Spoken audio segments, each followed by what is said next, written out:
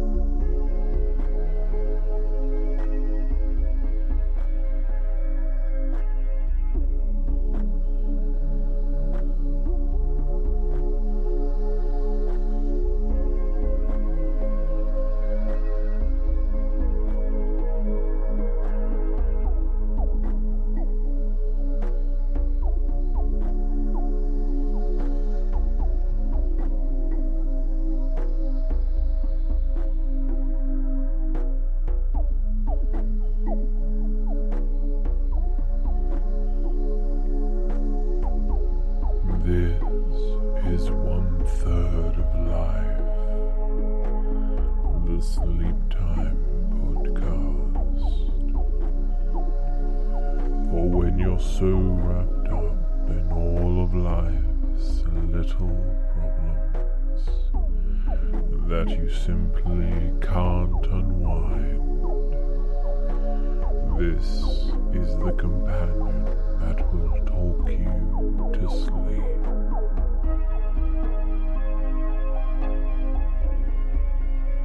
I make this podcast to help those who have trouble unwinding, relaxing, letting go, and falling asleep.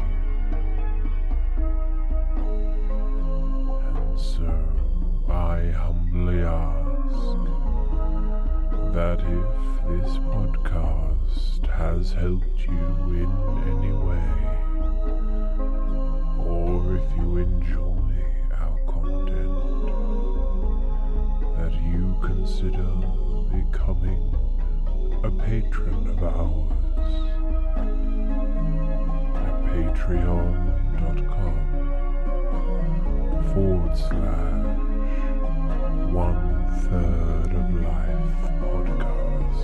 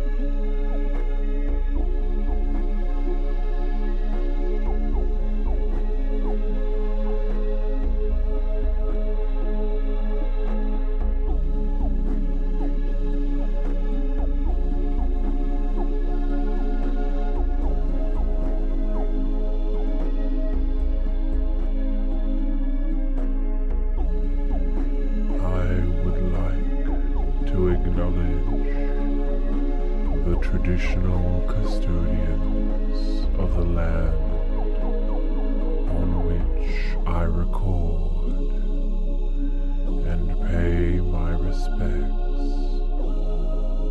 to both Aboriginal and Torres Strait Islanders, their elders past, present, and emerging.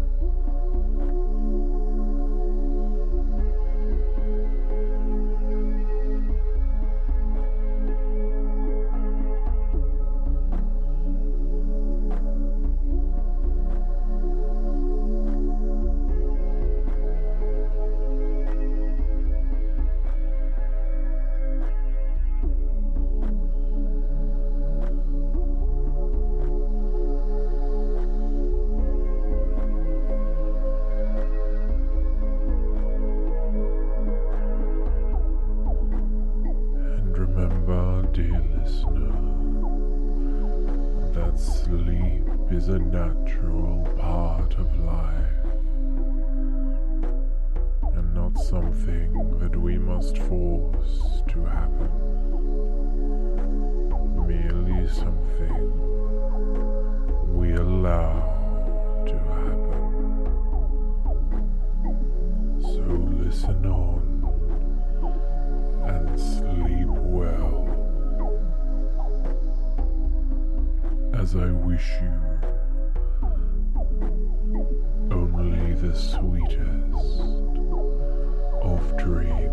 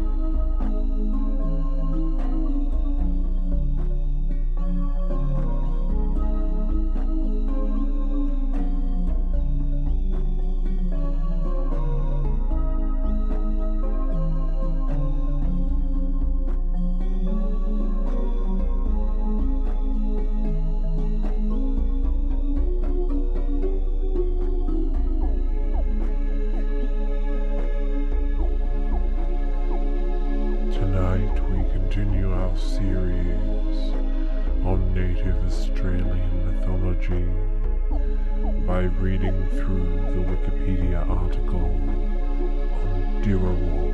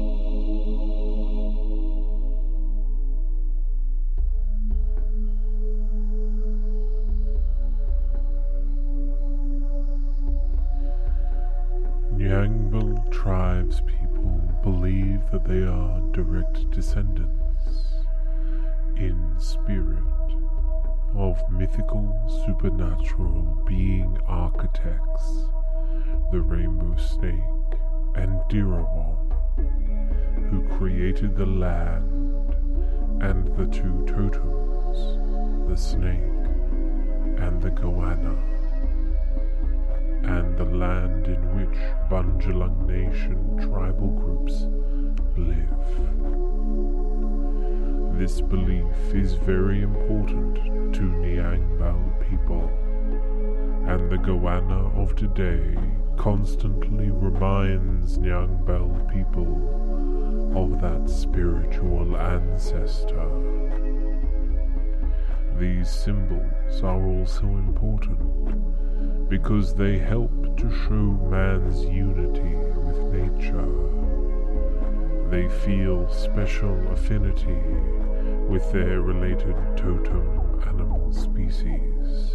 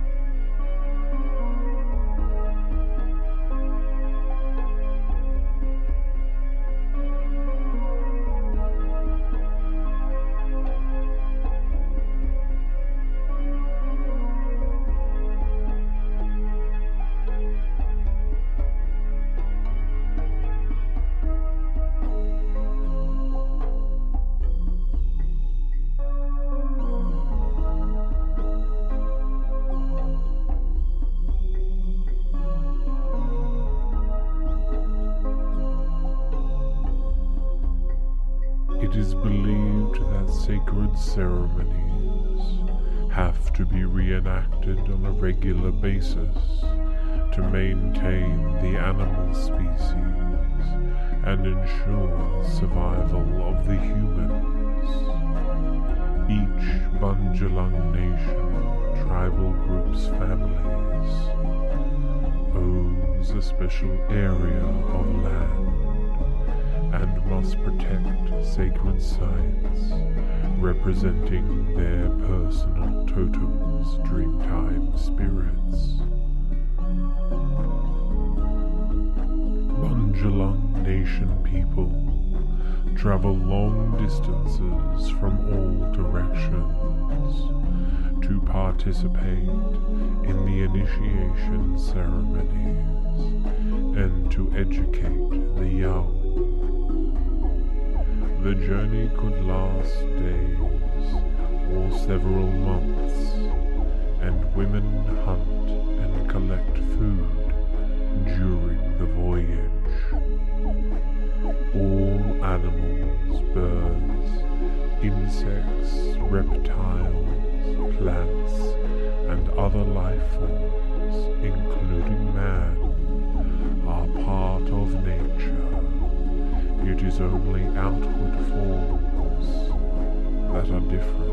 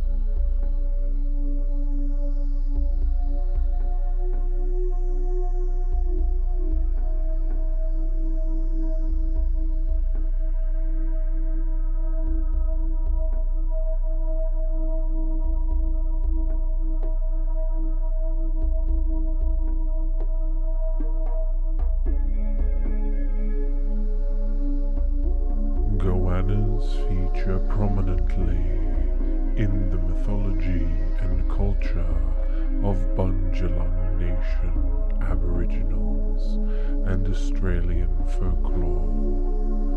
This included totemic relationships, anthropomorphic representations in Dreamtime stories, and as a source of food and medicine. Representations of goannas are common in Bundjalung Nation artwork, not just as food, but also as a symbolic, spiritual motif.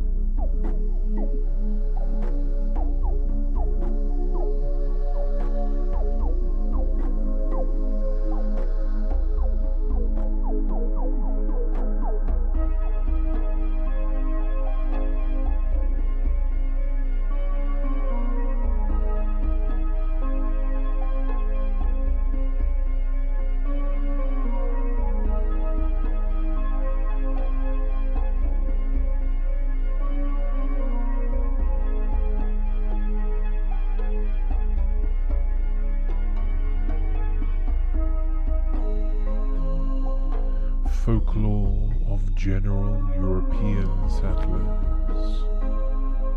European settlers perpetuated several old wives' tales about goanna habits and abilities.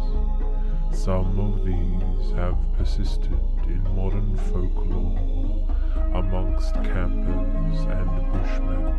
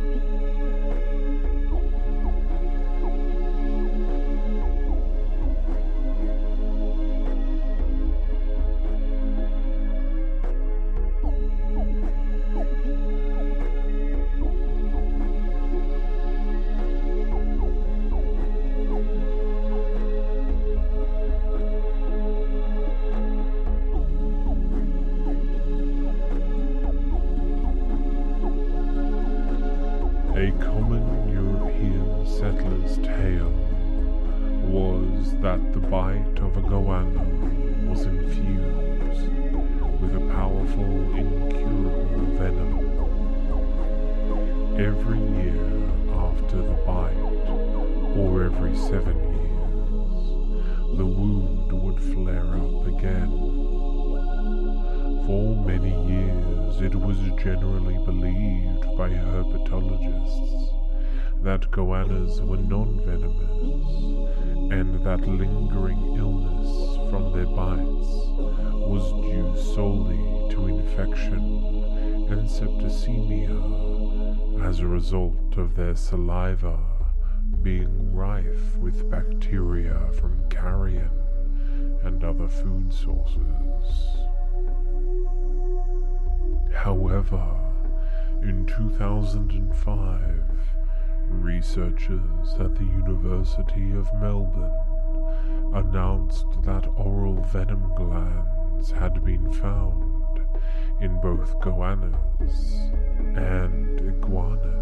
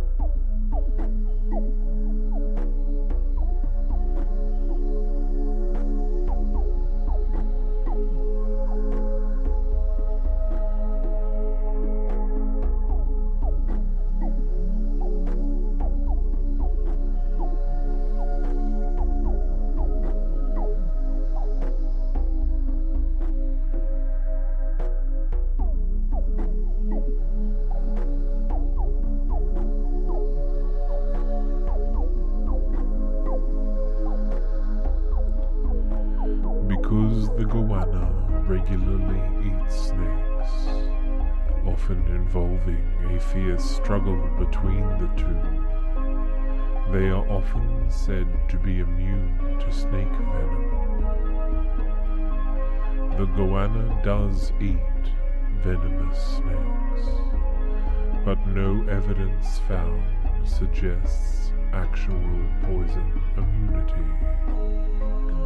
Other stories say the lizard eats a legendary plant or drinks from a healing spring which neutralizes the poison. This is immortalized in Andrew Barton Banjo Patterson's humorous poem, Johnson's Antidote.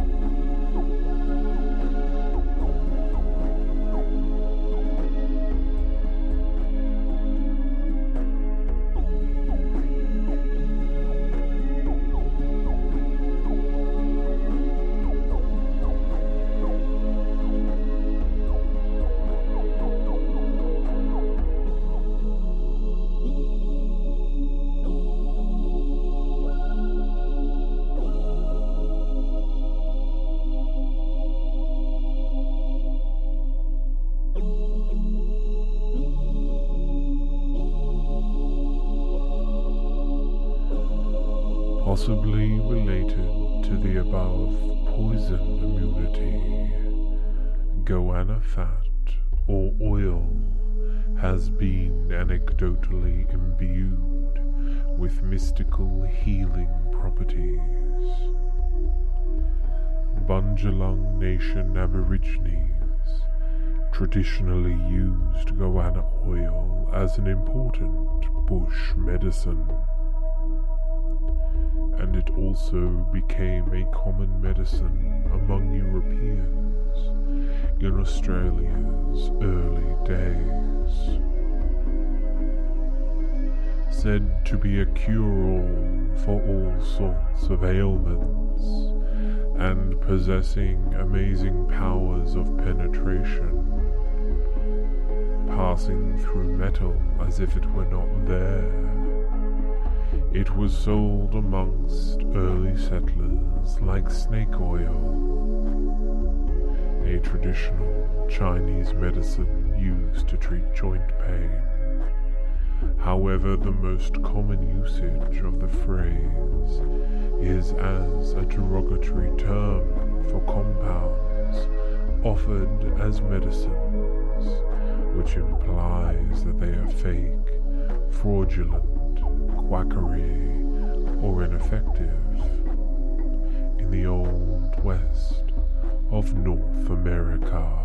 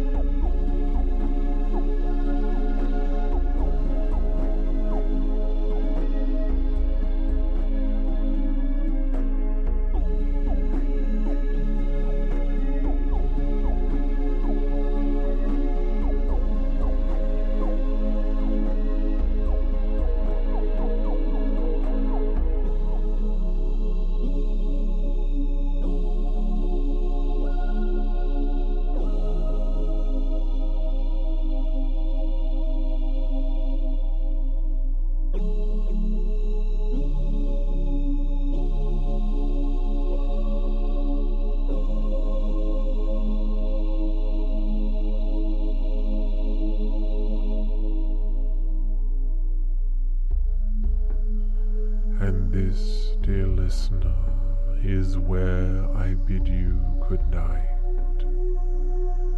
Remember that sleep is a natural part of life, and not something that we must force to happen, merely something that we allow to happen.